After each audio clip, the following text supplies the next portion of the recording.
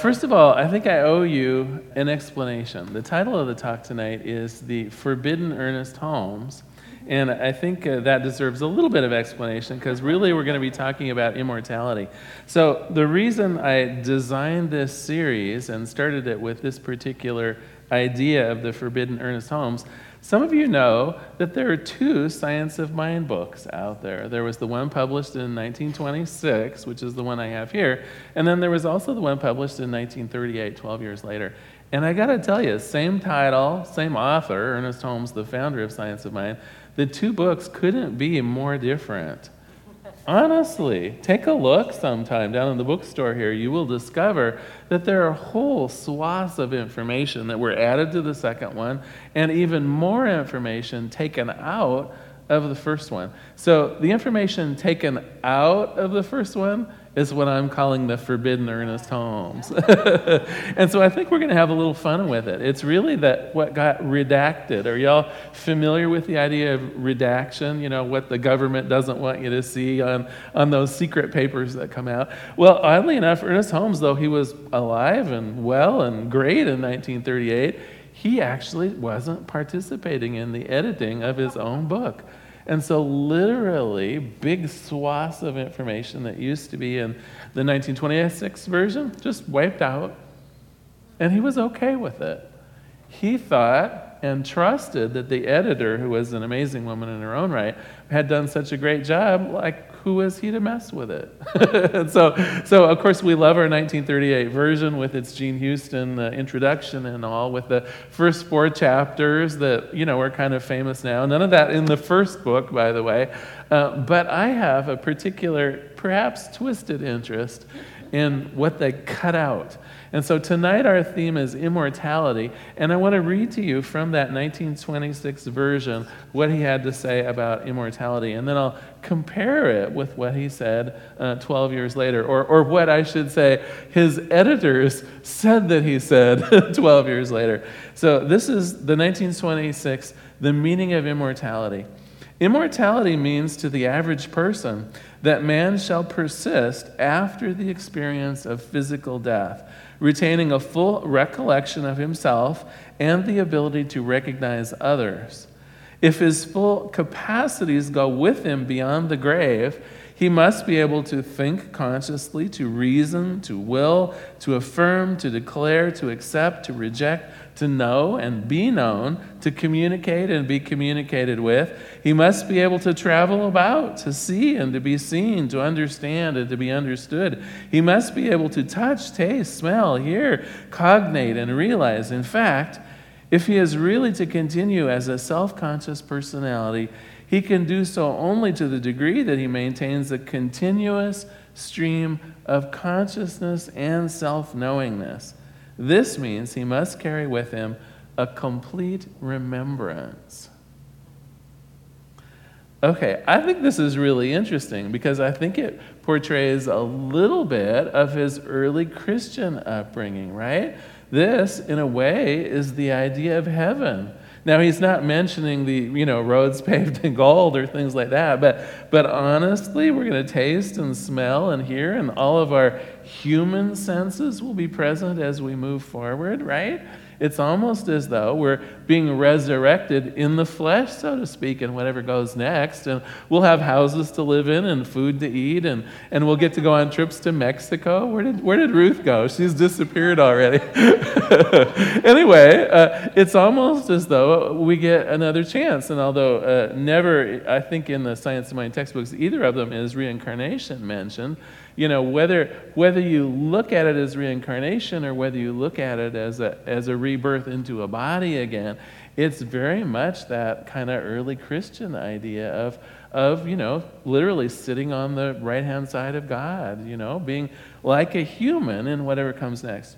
Okay, I think it's interesting, only 12 years later, someone decided, the hooey with most of that. And 12 years later in the 1938 version, here's what it says.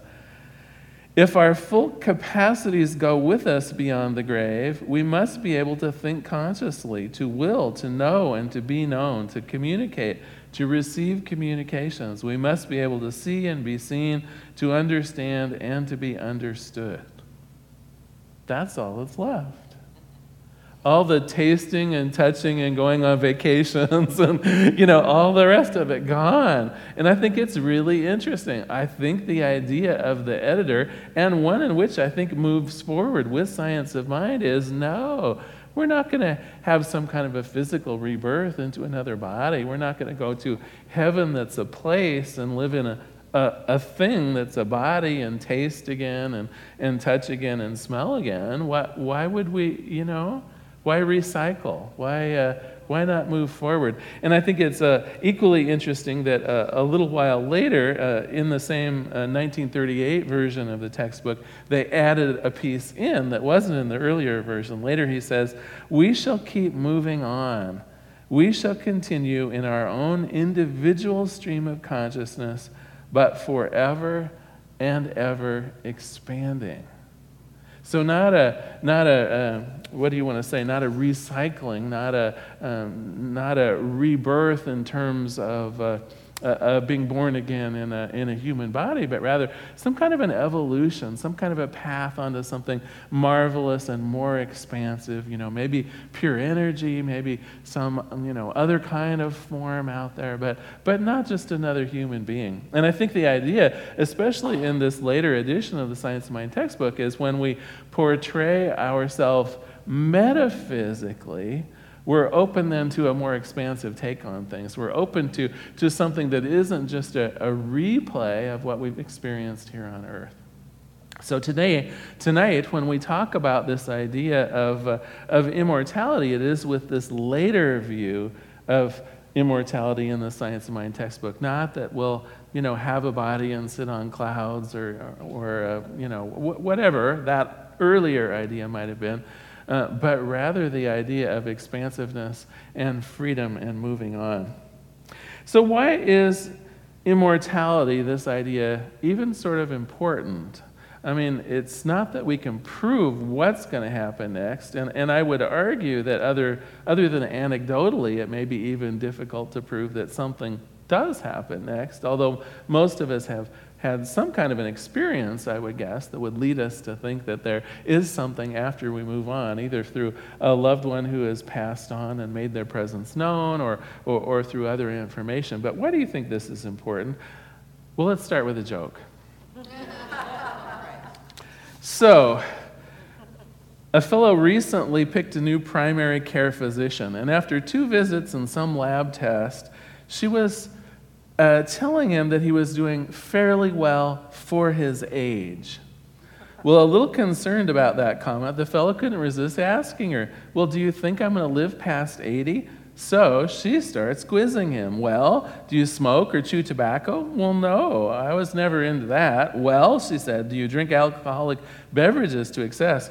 "Well, that was the problem early in my life, but I've given them up." Then she asked, "Do you eat ribeye steaks, barbecued ribs, or other fatty red meats?" "No," he says, "I've been a vegetarian now for 10 years. "Well, do you spend time in the sun?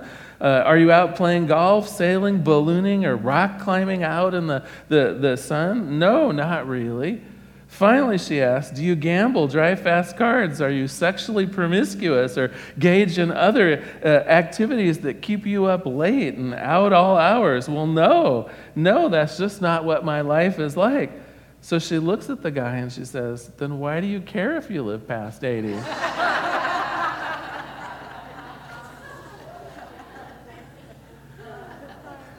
And so I think that's why the discussion of immortality is important. We may not be able to define what's going to happen next, but if it's clear to us that something does happen next, I think it makes a big difference on how we live our lives right here and now. And that's what I want to talk about tonight. So if somehow you think, when this is done, it's done, that day that you die, in our little meditation that we did, I took you beyond the idea of death. But what if our ideas and our sense of being tells us that, no, this is it. When I die, when this physical body dies, that really is the end. Can you see how that might influence the way we live our lives? It might make us think that we've got to somehow get it all in. It might make us think that every experience that possible must be squeezed in somehow. It's kind of a results or end focus on things. And of course, towards the end of our lives, it could bring about some fear. Have I accomplished enough? Have I done enough? I'm not ready for this to be over. It could quite color our lives into a certain frame of mind if we think there is a finite end to it.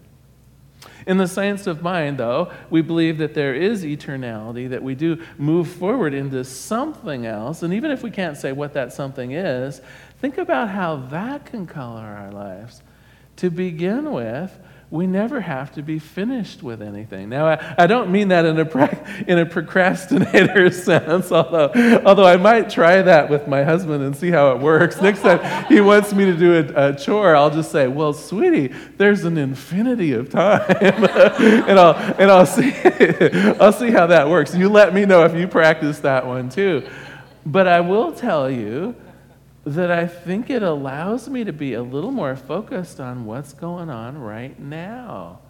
I think it allows me to not worry so much about whether something gets finished or whether I have a certain level of accomplishments or whether I've made a certain mark in the world.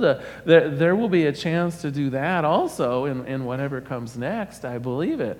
Doesn't have to be in a form of a body. There will always be the energy of doing well, the energy of accomplishment will always exist in whatever form it takes. I think this is my invitation to really kind of live it up now, to really understand that it's more about the journey, the eternal journey, and less about some result, especially some human result. Because what I'm pretty sure is, whatever happens to me next, whether it is some kind of an incarnation or whether it's pure energy, whether it's as Ernest Holmes said, an expansion of consciousness, I'm pretty sure it won't matter whether the car's washed or not. Do you know what I mean? I'm pretty sure it won't matter whether I get that doctorate degree or not. I'm pretty sure that some of those things that in my humanness I think are important to accomplish before I die, that in my humanness I think are important landmarks, are probably pretty ephemeral, probably don't matter as much as I think they do. And so the idea of immortality to me, super important because it says this is the eternal moment. This is the moment that I can reach out a hand in friendship and really express my love and comfort to someone in need. This, right now, I can put aside worrying about plans for the future for the moment. Not that we shouldn't plan, not that it's not important to have goals and ideas and things like that, but the day-to-day orientation of my life can be about what's in front of me. Am I being my most authentic self? Am I reaching out in love? Am I making a difference, not on some maybe world scheme of things, although that's good too, but in the scheme of friendship with my family, in the scheme of helping a neighbor, in the scheme of doing what's right in terms of peace and love and harmony with the folks around me. I think that is what eternality is about. If I am indeed to live for the end of time, then what will I remember myself for? So what was it like moving in the meditation beyond your death into whatever was next? Some of you probably did experience something like a bit of a rebirth. Some of you probably experienced something like more like a free-floating energy kind of thing. And you know, it sort of doesn't matter in a way what we perceive it as. If we sense that that is a reality for us, that there is something beyond, I think it just opens up the possibilities of living more freely every day in the now, knowing that there's always something to look forward to. You know, I occasionally am counseling with people who are in their 70s and 80s, and I got to tell you, sometimes they feel like they're washed up. They feel sometimes like they're invisible, like people have discounted them because at their age, what is there left for them to contribute? And I got to tell you, it doesn't matter what age anyone is, there are contributions to be made, powerful ones. And what I find most sad is when people sum their own lives up in a way that's, well, I'm kind of finished, that kind of implies there's not much more to do or to look forward to, or things that can be done, or ways that we can help the world.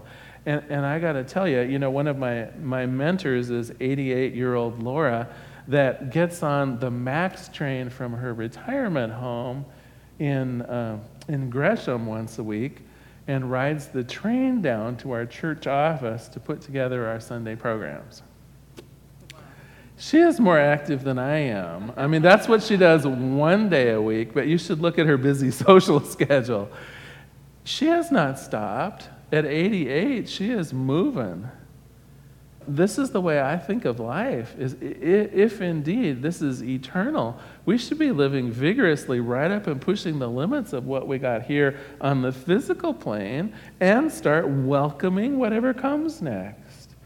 Get ready with some gusto with whatever will come next. The other reason I think that it's important that we talk about the idea of immortality is a little more personal.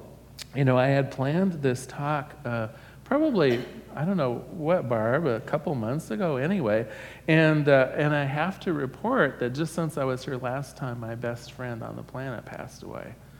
My friend Tilly and I worked together for 40 years at the telephone company, and we're good friends. The last 10 or 12 years, we're regular ushers for the opera and for Artist Repertory Theater, and at least 2 or 3 times a month we would be together, usually ushering it. We may have even seated you somewhere. I don't know if I look vaguely familiar in a situation not at church. I may have been showing you to your seat at Artist Repertory Theater, one of the other theaters, and so I had the opportunity of ushering my first show without Tilly the other night.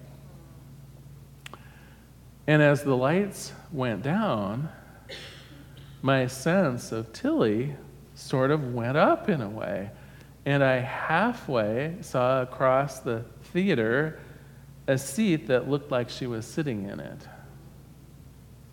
And what I realized is that grieving is not about saying goodbye to someone, that grieving is not a process of letting go or forgetting. It's actually a process of incorporating someone into your life when they're in a different form.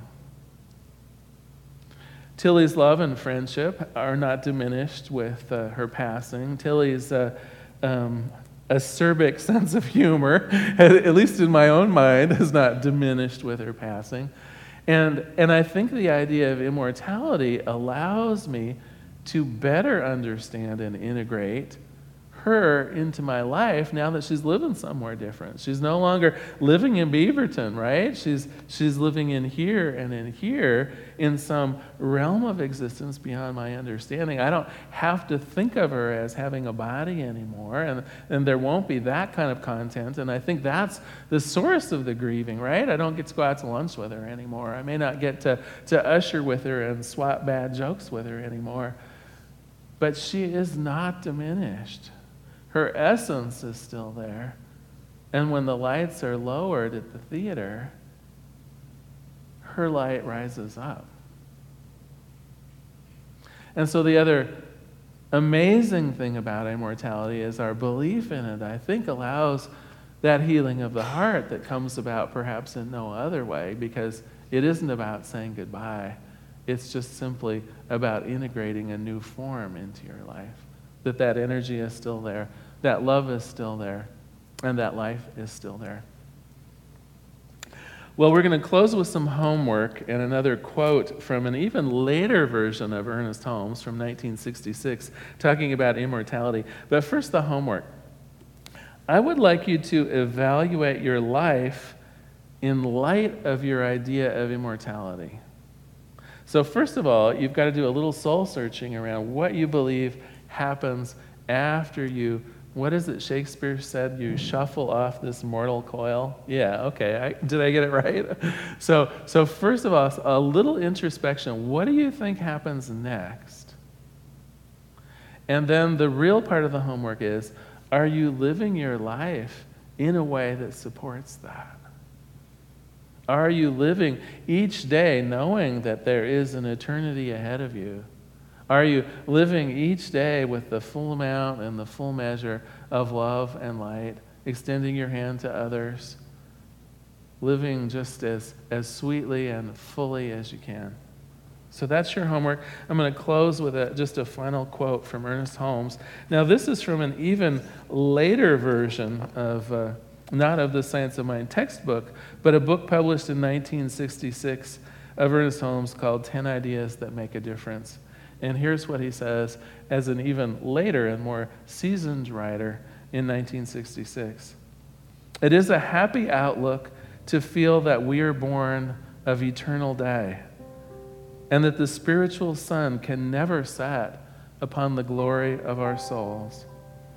And it is a happy thing to believe that no one need to prepare to meet his God, for we are meeting him every day, in every hour, in every way. We meet him in the rising sun, in the budding rose, in the joy of friendship and love, and in the silence of our own heart. And as the crowning event of our experience here, the soul takes its flight to meet him as host in the higher realms of a sublime and eternal reality, not apart from, but one with God. For the highest God and the innermost God is but one God. Let us pray. There is one power and one presence. There is one life and one goodness. And you know what? It's eternal.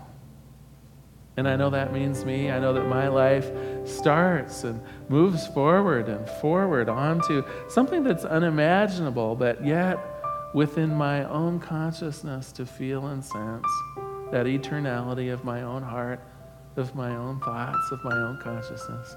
And as it is true for me, it is true for each person in this room. Each person here has that capability of sensing something beyond these bodies that we move around in, something beyond our span of 70 or 80 or 90 years on this planet, something beyond this physicalness of things. This is the truth of who we are as energy. This is the truth of who we are as that limitless soul. This is the truth of who we are as a part of the consciousness of God itself. And I'm simply grateful for this awareness. I live each day to its fullest, knowing that each day will be followed with another chance, another chapter in the universal book of my life. And in such gratitude, I just release this prayer into the activity and action of the law itself. I let it be. And together we say, and so it is. Thank you so much for being here tonight. So glad you were here.